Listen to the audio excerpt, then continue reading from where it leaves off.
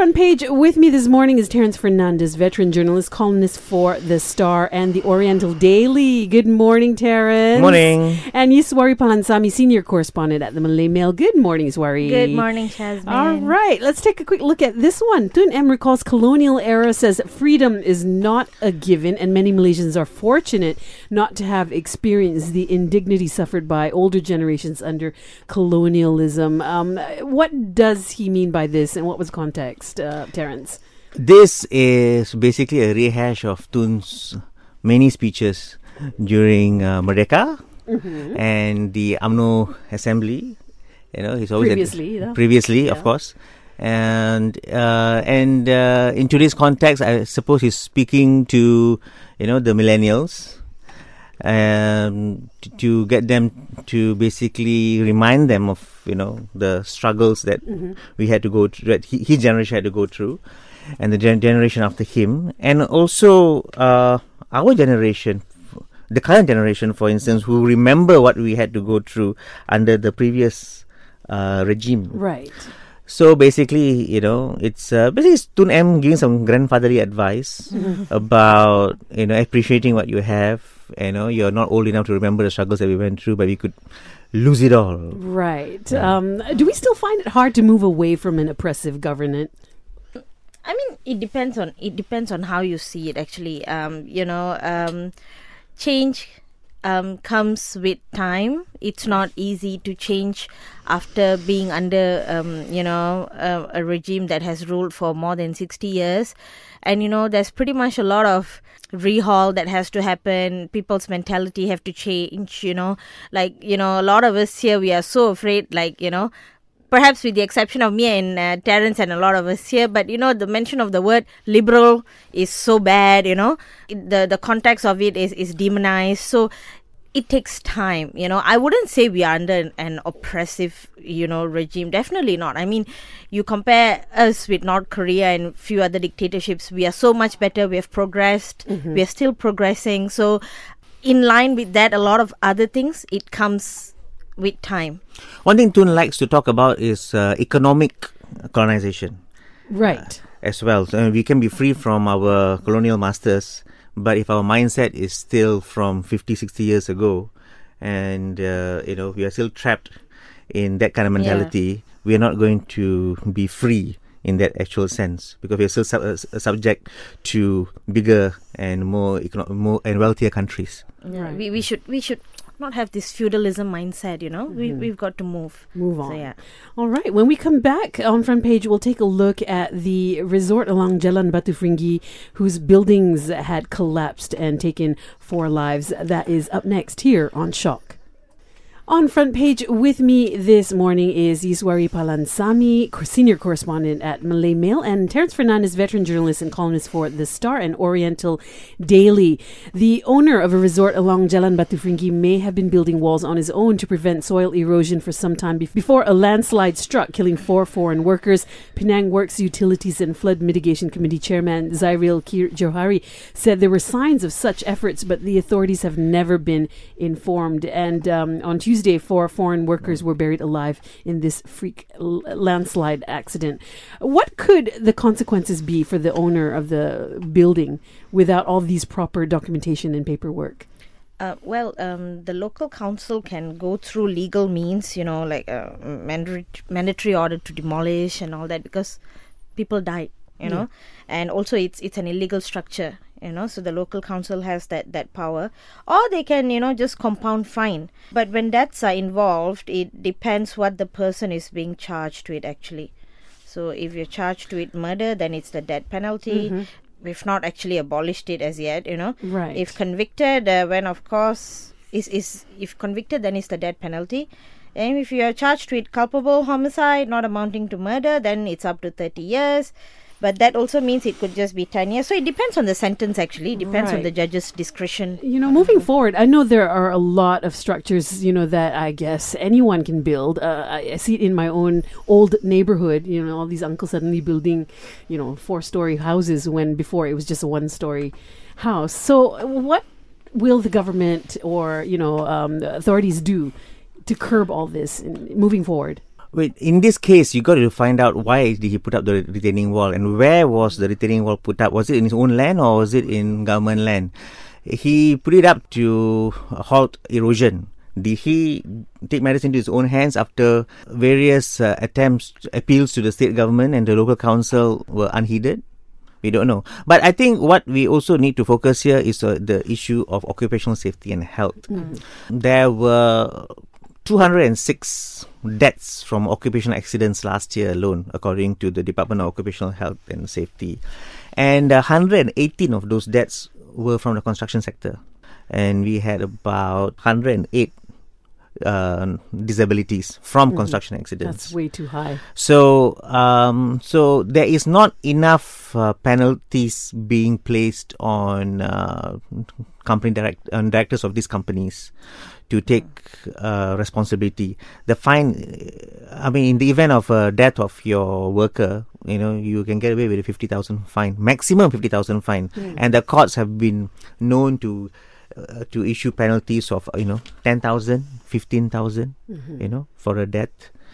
So there's a proposal from the National Institute of Occupational Safety and Health to increase the penalties to I think 5 years minimum for a jail, and from 50,000 to 500,000. So there's something that we need to look into because it's been happening way too often. Yeah, and also let's not forget, in Penang, landslides are like happening every other time, and environmentalists have raised the red flag, and the state government said they'll still go on and allow the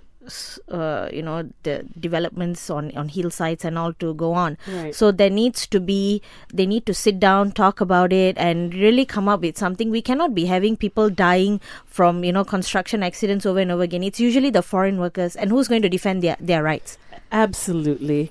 Well, definitely hope to see some positive developments in this area. Now, coming up, former DPM Zahid Hamidi has now topped the list with 87 charges. We'll take a look at that headline next here on Shock.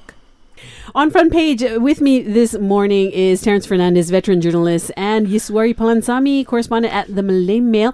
And it looks like Datuk Sri Ahmad Zahid Hamidi has amassed the most criminal charges amongst prominent individuals from the Barisan Nasional era, accumulating 33 more charges yesterday to bring his total to 87 counts. And this means that Zahid, who is currently on leave as UMNO president, has now overtaken former Sabah Chief Minister Datuk Sri Musa Aman with 51 charges as the BN leader with the most criminal charges at the moment. Just so we know, Datuk Sri Najib has 42 charges and his spouse, Datin Sri Rosmah Mansor, 20 charges.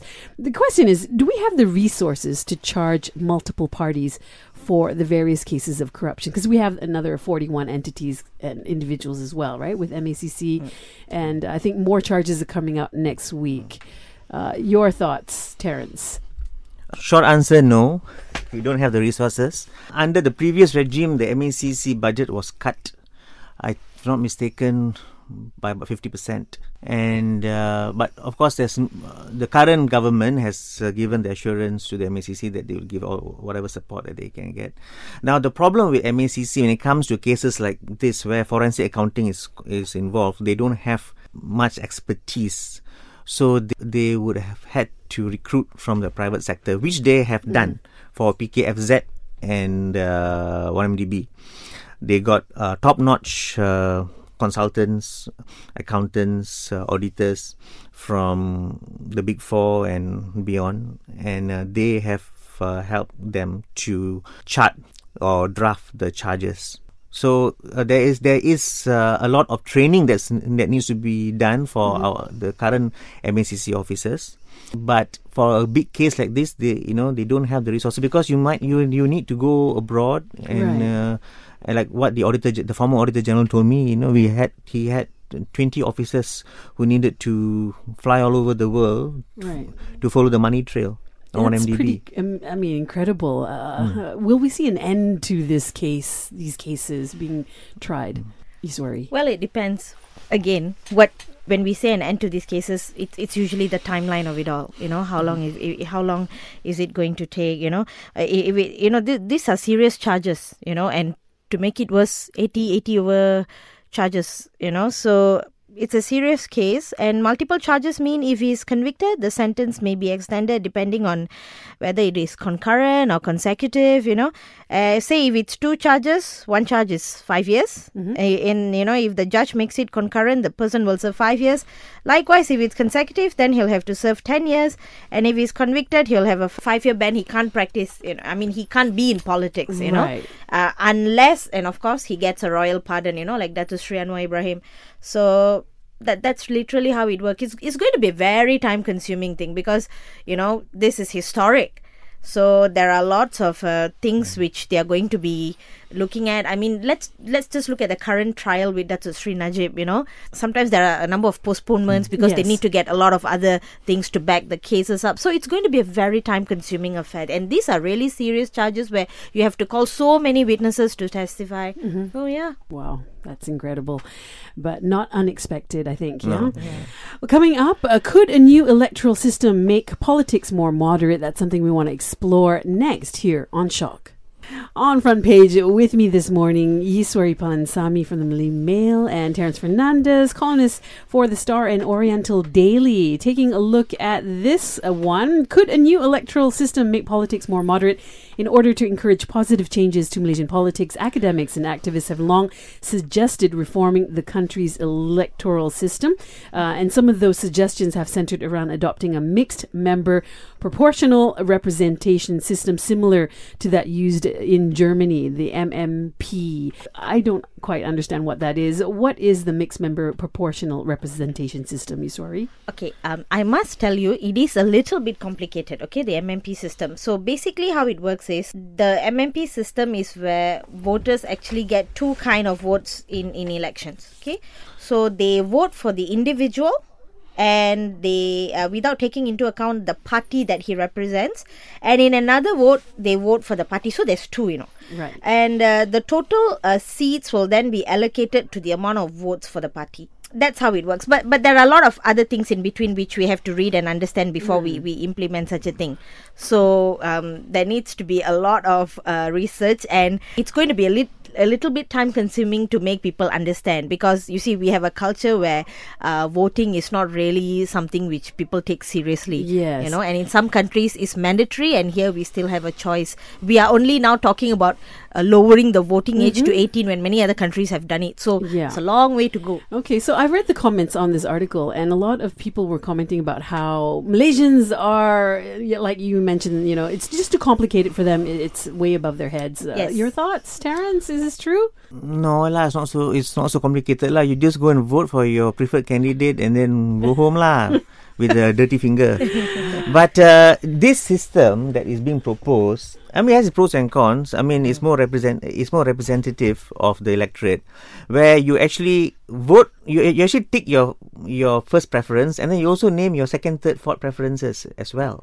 But the thing is, you may have a situation where the not so preferred guy, like the guy who's number 3 on the list, may end up taking it all because they want an absolute majority. That's the whole point. Right. Yes. They do not want simple majorities anymore. So this system allows for somebody who ends up becoming the MP or the Adun to actually have the 51% that he needs to represent. Do you feel Malaysia can benefit from electoral changes of any sort at this point? Well, I feel Malaysia is still far from reaching maturity in terms of politics, really. There are still many rural areas in Malaysia that are still only beginning to understand, the importance of voting and the electoral system and whatnot. So if you ask me personally, I feel it is not the most opportune time to change an entire electoral system just when we are having this rehaul. We are changing a lot of things, making it more transparent and, credible and whatnot. So we need to clean up what we already have before we start looking at something new. So that's how I look at it. First, remove the serial number on the ballot paper that is marked against your IC before you go and into the ballot box. So your that's vote reform right there. Is not a secret, and that is how they know how many percent Malays, how many percent non-Malays are voting for this particular party or candidate. Coming up, we'll be taking a look at the ex-judge heading probe into enforced disappearance of Pastor Ko and Amri Chipmat. That's up next here on Shock. On Front Page with me this morning, Terence Fernandez, veteran journalist, columnist for The Star and Oriental Daily. Hello. And Yiswaree Palansamy, senior correspondent at Malay Mail. Hi.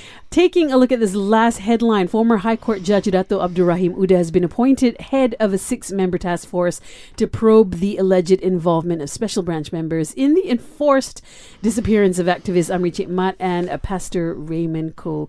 In your opinion, Terence, is Dato' Abdul Rahim Uda the right person for this job? I have no issues with Dato' Abdul Rahim Uda. I think Yiswaree will also elaborate on his background a bit. The issue that many people have is the overall composition of the task force. Of the task force. Yeah. I mean, it looks like a task force that is set up for the optics, but also to appease the police, because the majority of the members of this task force comprise people from the police force. Right. And the terms of reference of the task force is to establish Suhakam's findings that the special branch was involved in the disappearances of Pastor Ko and 3 other persons, actually, because there was a couple from Sabah who's also disappeared. So I don't think that there was much sincerity in setting up this task force to begin with. And after setting up the task force, now Tun Mahathir comes out and says that, if people are unhappy and if there's going to be any issues with the composition of the task force, then they will listen to the public's grouses and take action. So what kind of action are you going to... Because the grouses have already started coming in exactly. from Pastor Ko's wife, in fact. Yeah. Exactly. Yeah. Yiswaree, your thoughts? I mean, you see, the fear or the criticism here is rather legit, given the findings which Suhakam revealed. So when, if you look at it, Dato' Mokhtar, he formerly led the legal department of the police force, and he was directly involved in investigating Amri's disappearance. So for sure, the families are going to feel like, what type of transparent findings are we going to get from this? And after the damning findings by Suhakam, there's definitely going to be these questions which come. I feel that I personally feel that the setting up of this task force was perhaps a bit of a rush job, as what Terence said.